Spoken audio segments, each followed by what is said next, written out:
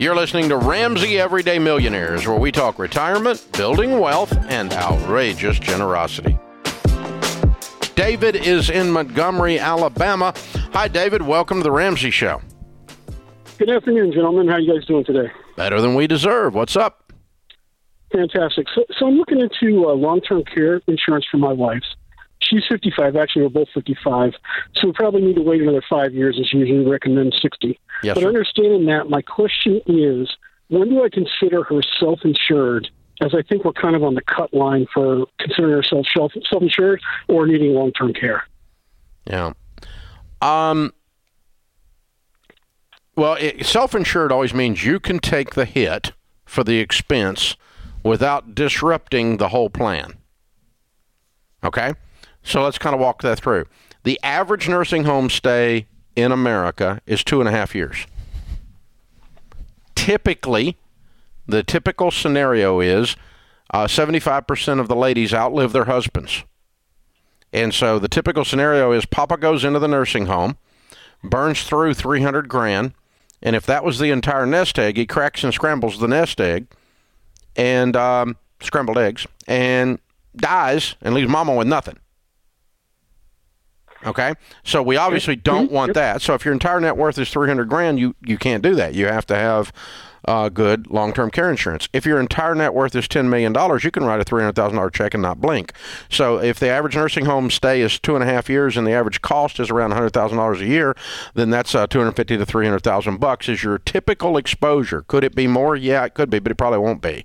And you could do in-home care even cheaper than that and maybe get better quality care depending on the type of issue that you're dealing with in terms of caring for the individual. So all that to say, if you can take a $300,000 hit and the person that's left keep rolling, then you're okay. So if you got $1 million and they're left with 700, are you okay?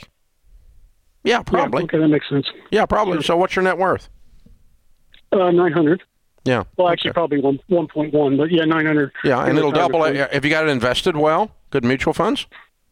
Oh yeah, absolutely. And you're 55, so when you're 62, that's going to be $2 million. Roger. Okay, and when you are 70, it's going to be $4 million. Yeah. So between 60 and 70, between 60 years and 70 years, you're going to have between $2 and $5 million, $2 and $8 million. You're self-insured. You're fine, as long as you set the investments up where you can access them, and then you do. Okay, but be ready to write the check emotionally, and say that's why I've worked my whole life is so I can take care of my sweetie. Yep, makes sense. Oh, no, I'll be long dead before that happens. She'll be writing the check herself. Same here, man. Long dead.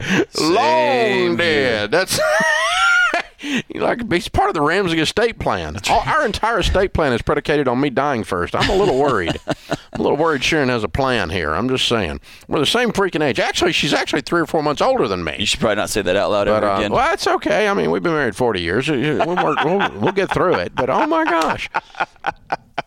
I mean, geez. Hey, is there Why do I have to die first? I don't. It's just because I'd be useless without her. That's right. Yeah. Hey, if looking at life at the total net worth package, is there any sort of ratio that we should be careful of when it comes to how much of our home makes up our net worth? Well, in that case, because you have to sell your house. With that discussion, you'd have to. If you said, okay, I have $1 million net worth and $900,000 of it's my home. Right. You can't pay for the nursing home. Right. Without selling the house. Yep. So, yeah, that's a problem. Or you downsize it and go get a condo or something, whatever. And then you can pay for the nursing home, right. But you got to sell the house. Right. Not saying you have to live homeless, but you got to sell the house. So the key is less about net worth and more, can you eat $300,000? Can you write that check? Can you write that check and still be okay? There you go. All right. And so if you had $1.3 million net worth with $1 million house and you wrote a $300,000 check, you ain't okay. You have no margin. That's right. It's not okay. That's so right. You're right. That's a good clarification that you don't want it all tied up in that. Or let's say you had a whole bunch of real estate. And that was your whole net worth. We'll plan on selling a couple of those rentals. Sell some houses. That's right. You're gonna pop one of those rentals to be able to pay for the thing, and that's just part of it. Yeah. And so, we pray the real estate market's hot when this happens. That's right. So lack of liquidity, but being able to access mutual funds out of a retirement plan that's after 59 and a half, sure, yeah. You're certainly okay if that's where they are. So not a problem at all. Thanks for tuning into Ramsey Everyday Millionaires. To check out all our podcasts, just search Ramsey Network on Apple Podcasts, Spotify, or wherever you listen.